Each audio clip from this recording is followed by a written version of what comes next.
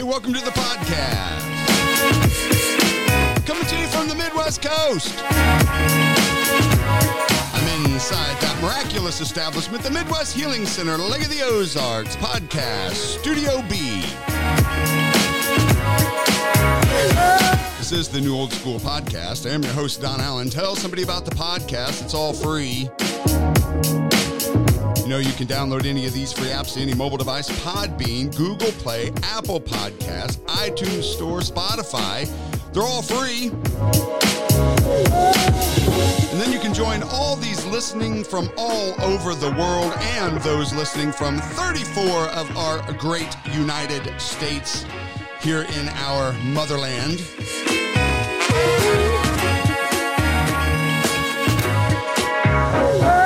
Also, I'm discovering there are a lot of other ways that you can listen, things that I'm not even familiar with, but they are showing up on the analytics, a lot of different ways you can listen. So good to have you all along today. Continue to be amazed by the numbers and the locations. Excited to have you with me today. You remember we're in a series, Doorways to Deception. Very long, I admit, but good series. I believe it to be a good series. On how to recognize deception, how it destroys, and most importantly, what can you do to stop it? Deception. So tricky because, you don't usually know you're in it until you're way in it, right? That's kind of the idea of deception. But, you know, what we're doing is we are educating ourselves right out of the devil's plans by looking into the Word of God for our answers. Imagine it, looking into the Word of God. Imagine it. Going back to the Bible. What a concept, right? I act like a smart aleck about that because it just seems to be the most foreign thing going on right now. Well, you're going to the Bible. Whatever you go to the Bible. Well, the Bible says, looking into the Word of God for our answers. It's all there. We've looked into so many open doorways to deception through, our past 12 podcasts. If you missed any of those, just go back, take a listen. I've broken them down into what I call bite-sized, or maybe I should call them fun-sized, right? Fun-sized podcasts, if you will, and they are all in order for you to listen to. But I want to shift gears a little bit today. It's going to be a little bit different. As I mentioned, we have been really nailing down some major doorways, things like I don't have enough time to do what God has called me to do, so then we just don't do anything, even with the little bit of time that we may have. We saw some extreme things like those that do not believe that the devil is real or that the Bible is actually God's word. Other deceptions like, you just can't win against the devil. He's too powerful. And even if you do win against him, you're not worthy anyway. Doesn't matter what you think. Doesn't matter what you say. Doesn't matter what you do. Those who think they know it all, pride and traditions. Again, just go back if you missed any of these. But as I said, I do want to shift gears a bit today. And I want to talk about what I would call the Samson Syndrome. Sounds deep, right? The Samson Syndrome. Dun, dun, dun. Here's the thing. We all live in a body made of flesh. And, this old flesh kind of wants to do what it wants to do, right? Man got flipped upside down because we know it's the spirit of a man that was supposed to run the show. That would be the born-again spirit of a man. And so the spirit was to be the top dog, and then the mind was supposed to take orders from the spirit, and the body from the mind who listened to that spirit. But we got flipped upside down because of sin, and so it became the mind that seems to be running the show, and it tells the body what to do, and then that spirit man, where is he? He's shoved all the way down to the bottom. So the flesh says, hey, I want what I want, when I want it, and the way that I want it. And its tendency is always to be drawn to the enjoyment that will satisfy the flesh. Have you noticed that about your flesh? It doesn't just automatically fall forward into the things of God, but it could easily fall backwards into the things of the world. That is our flesh. It is trained to corruption. It wants what it wants. And, that is a deception. Let's look at it from the simplest of forms in that we all want to be loved. We all want to be accepted by others as well. You know, as much as you can say, I don't care what anybody thinks. That's a lie. You do. We all do in some way. We want to partake in what we would call the good life. And that's okay. God wants you to have a good life, but this is why it's going to be very important to keep the flesh under control. And you have to base our perceptions of what the good life is based off of the Word of God and not the latest fads. And I'm going to tell you that includes those that run through the church as well. It's not just a worldly thing. We understand there's a lot of different waves and fads that make its way through the church world as well that are actually pretty fleshy. And we have to be really careful. That could be a whole other podcast in and of itself. But don't think that just because you go to church, you're safe. Really keep your eyes open to recognize the different fads and worldly things that try to come through the church as well. But that's enough about that one. Look what Paul said, 1 Corinthians 9 and verse 27. But I discipline my body and bring it into subjection, lest when I preach to others, I myself should become disqualified. He understood that I'm always going to be dealing with this issue, so I have to do something. Now, you remember, this is the same man that said, I can do all things through Christ who strengthens me. I can. He made it first person. What's he doing? He's taking responsibility. I'm going to have to put it under and have control over it. It is your body to do so. That is your body. Tell it no sometimes. We know the body doesn't like to be told no. We know it was Paul who said, why do I always seem to do what I know that I should not? And why does it seem like I cannot do what I know that I should do? Right? So he wasn't denying the fact that even though I love God, I served him faithfully, I'm still going to have to fight myself to keep control of what I know that I am and am not to do. But now here's the other side. He also said, but I'm going to run my race anyways. Now, that wasn't an excuse to continue in, let's say, sin or worldly things and I'm going to just keep going anyway.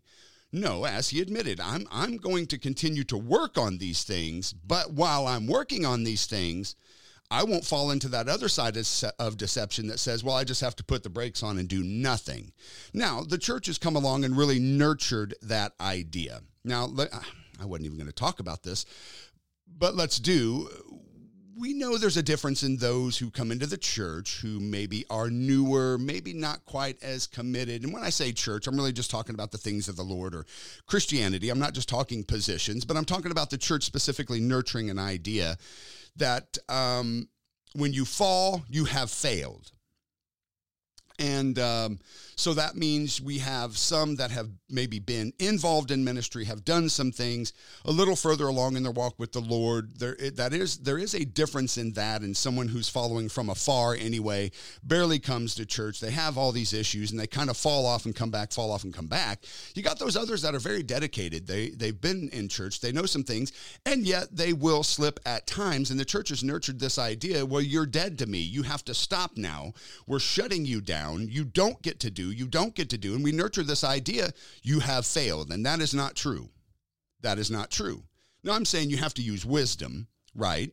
You have to use wisdom. But at the same time, I've just seen the church come in and just cut people down. I mean, kill their wounded instead of trying to heal the wounded and strip them of everything. And that is a very dangerous thing. I'm going to run my race anyway.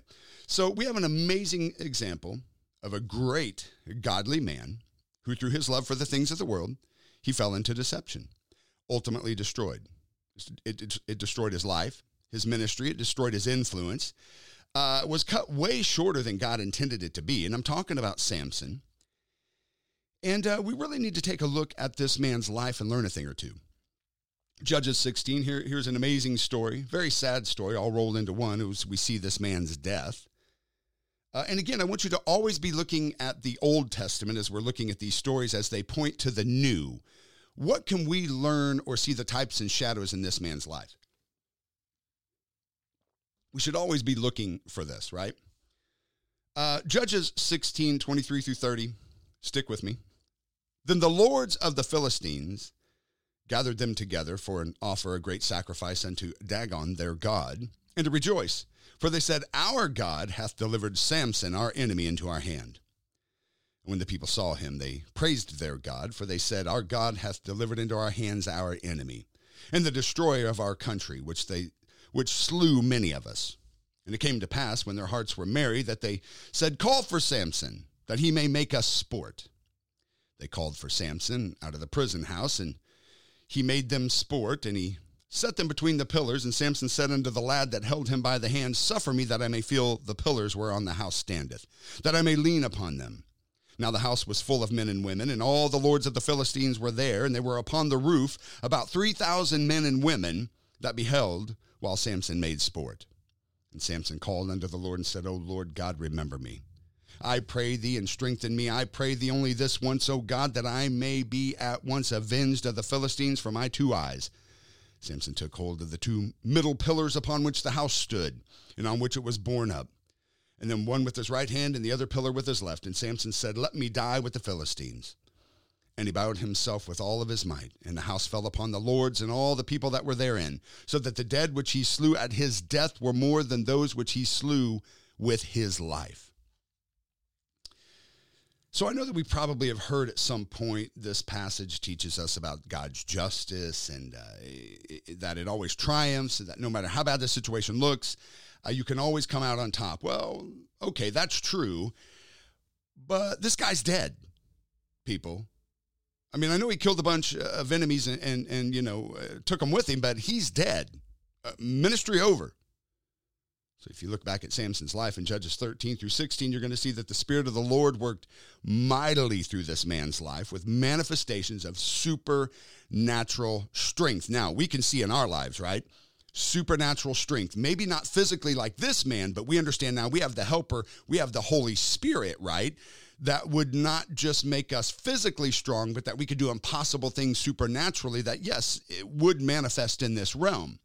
But it's the same idea. I want you to see this, that here's Samson. He was physically strong. Now we have Holy Spirit that makes it to where we can do impossible things just like this man. God working mightily in our lives. Now remember, this is the guy that killed 1,000 Philistines with the jawbone of a donkey.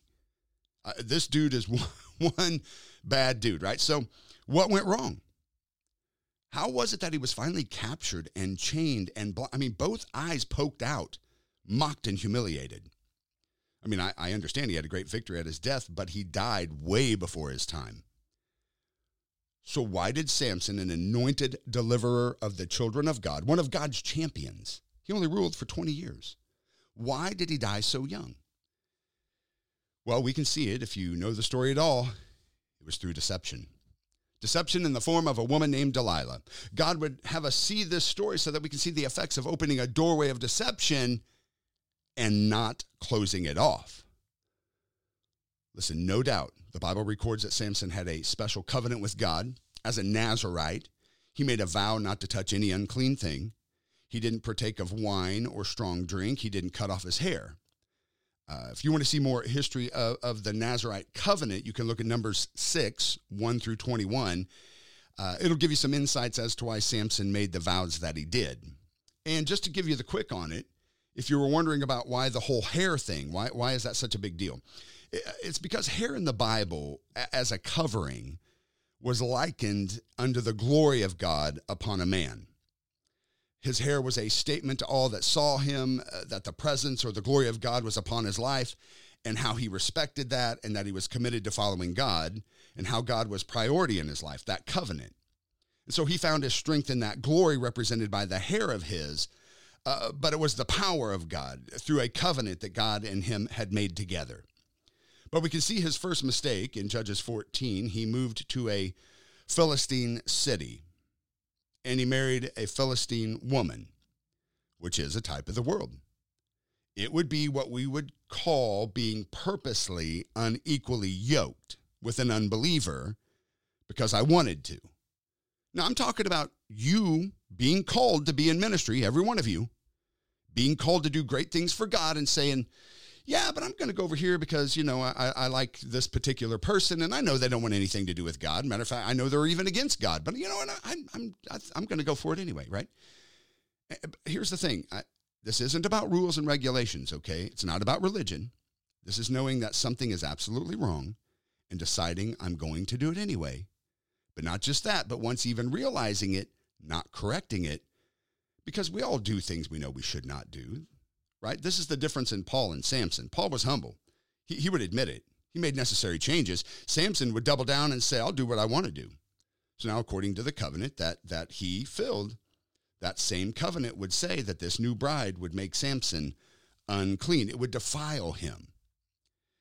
Chapter 14 and verse 10, we know that Samson makes a feast in the Philistine city. And now the issue with this is alcohol was being consumed at this party and other questionable things taking place as well. And so we're seeing some little slip-ups, right? Not all at once, but a little here, little there. Now, again, it was Samson who made the vow to follow God in such a way that these things were not permitted. So we see he's becoming a little bit more comfortable with the worldly things. So by default, guys, you become less concerned about what used to matter to you in the godly things. Your conscience being seared, the Bible says, as with a hot iron, right? That's the part of deception.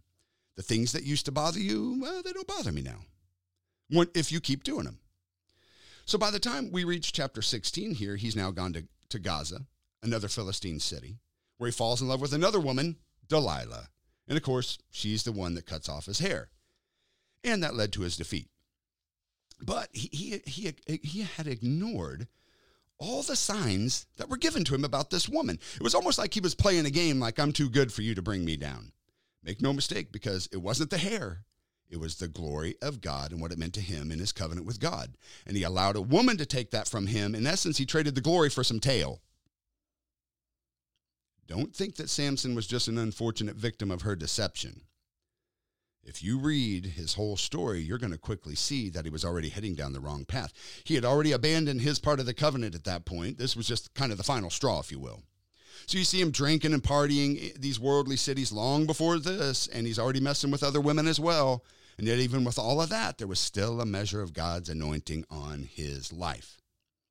Now, I cannot stress this enough, because this isn't talking about drinking and partying. It's about God telling him not to, and he doing what he wanted to do. And that's going to be a little bit different for everybody. And I want to make sure you understand that.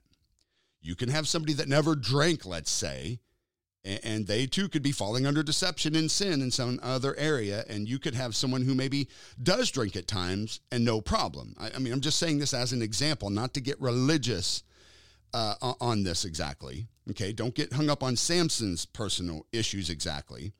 It's more so, what has God told you to do and not to do? You, not everybody else. You, right?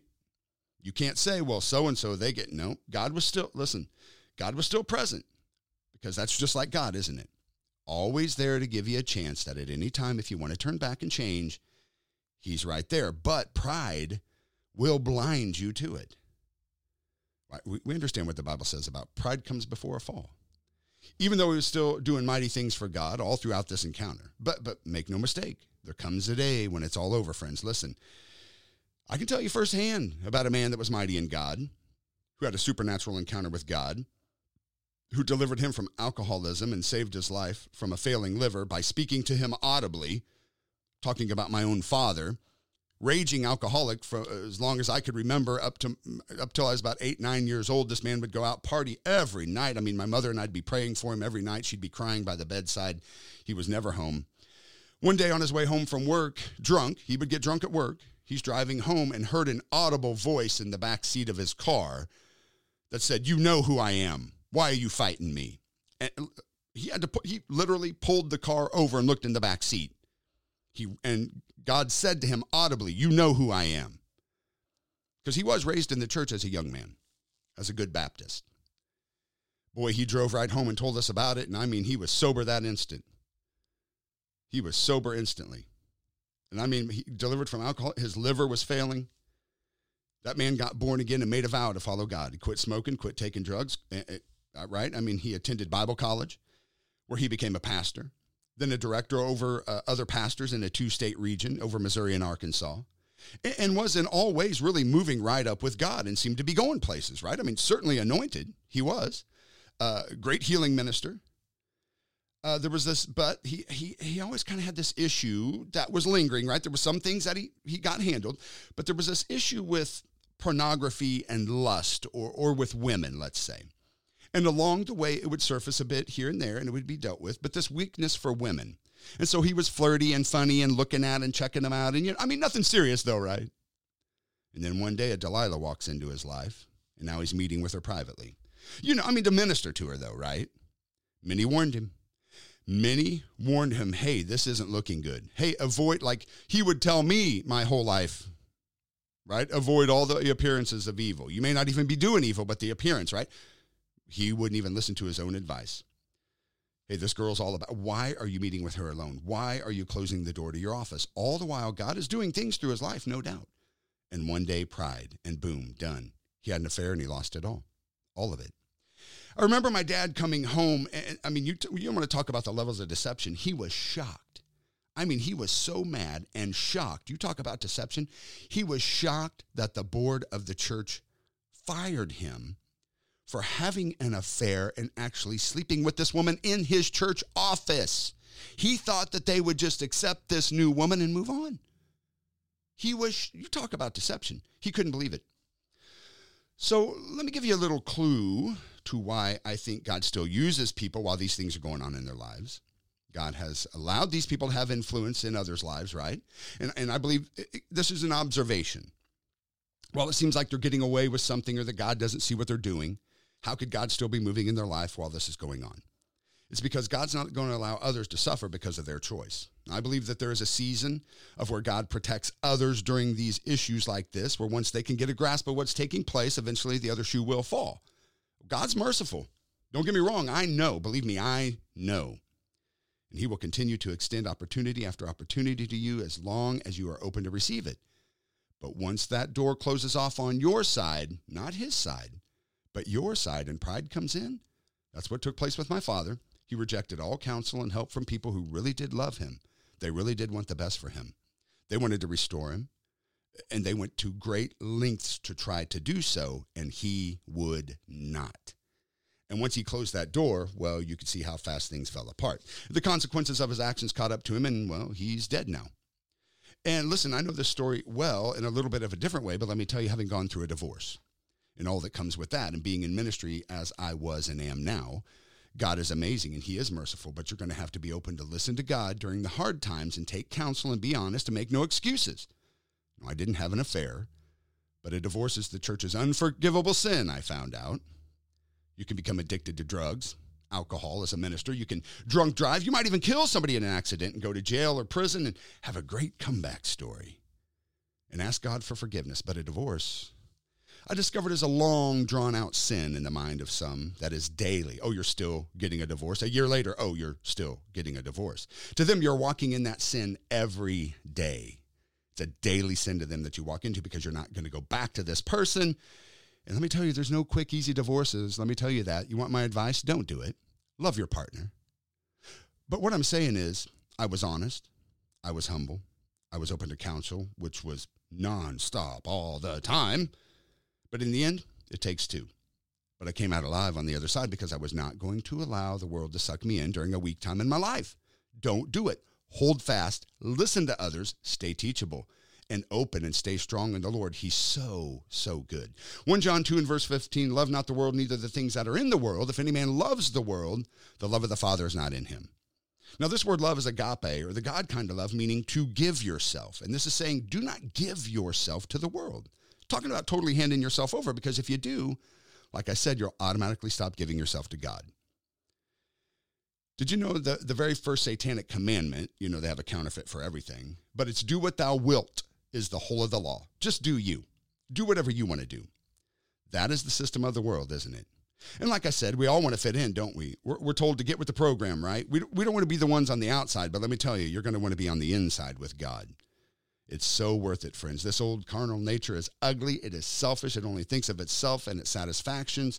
It just wants to feel good. And that deception every time, because what feels good today, I promise you, will fade tomorrow. It's always immediate reward, but never tells of the long-term consequences. 1 Timothy 6:17 says that God gives us all things richly to enjoy. You understand you don't have to hang up your good time and stop living life just because you got born again. That's what religion tells you. It makes it rules and regulations instead of a relationship. Please do not fall into the Samson Syndrome. Little here, little there. You know God. You know the relationship you have with God. It won't look like anybody else's relationship. Do not, I hope you hear me, do not allow anybody to tell you that it has to look like theirs or yours is sin. That is not true. I have 4 children. I have a different relationship with every one of them. Love them all the same, but the relationship is absolutely different, and I have different expectations for each one of them. You know the things that God has spoken to you to do and do not, right? I'm talking about personal things to get you to the call that God has for you. Just stick close to that relationship. Don't worry about anybody else and what they seem to be doing or not doing. I promise you, if you will stick with him, he's always going to stick with you. Just remember, even when you have slipped, and you will, be honest, be open, be humble. Remember, his mercy is new every single morning. Do not allow the devil to fool you into thinking that you have blown it. No way. Samson had the anointing of God upon his life, even up to his very last breath upon the earth. He could have had it any time. He could have humbled himself, but the devil's always going to try to tell you it's too late. What a lie. It's not too late. He's always going to try to tell you that it is.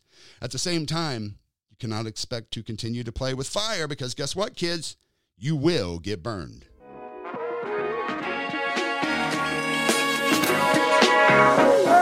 Hey, don't wait. If you fall and get up. I love what the Bible says. Oh, do not rejoice over me, mine enemy. Though I fall, I shall rise again. Get right back to God where it ended. God's still there. The power's still there. That ministry is still there. Don't wait. Don't allow sin to cut off that glory. Recognize it today and take advantage of God's mercy. He is rich in it. Do not buy the lie that it's too late. Run to him right now.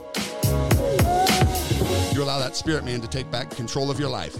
Come on, you got this. That's all the time I have for today. I know it's a bit different. Thank you for joining me on the New Old School podcast.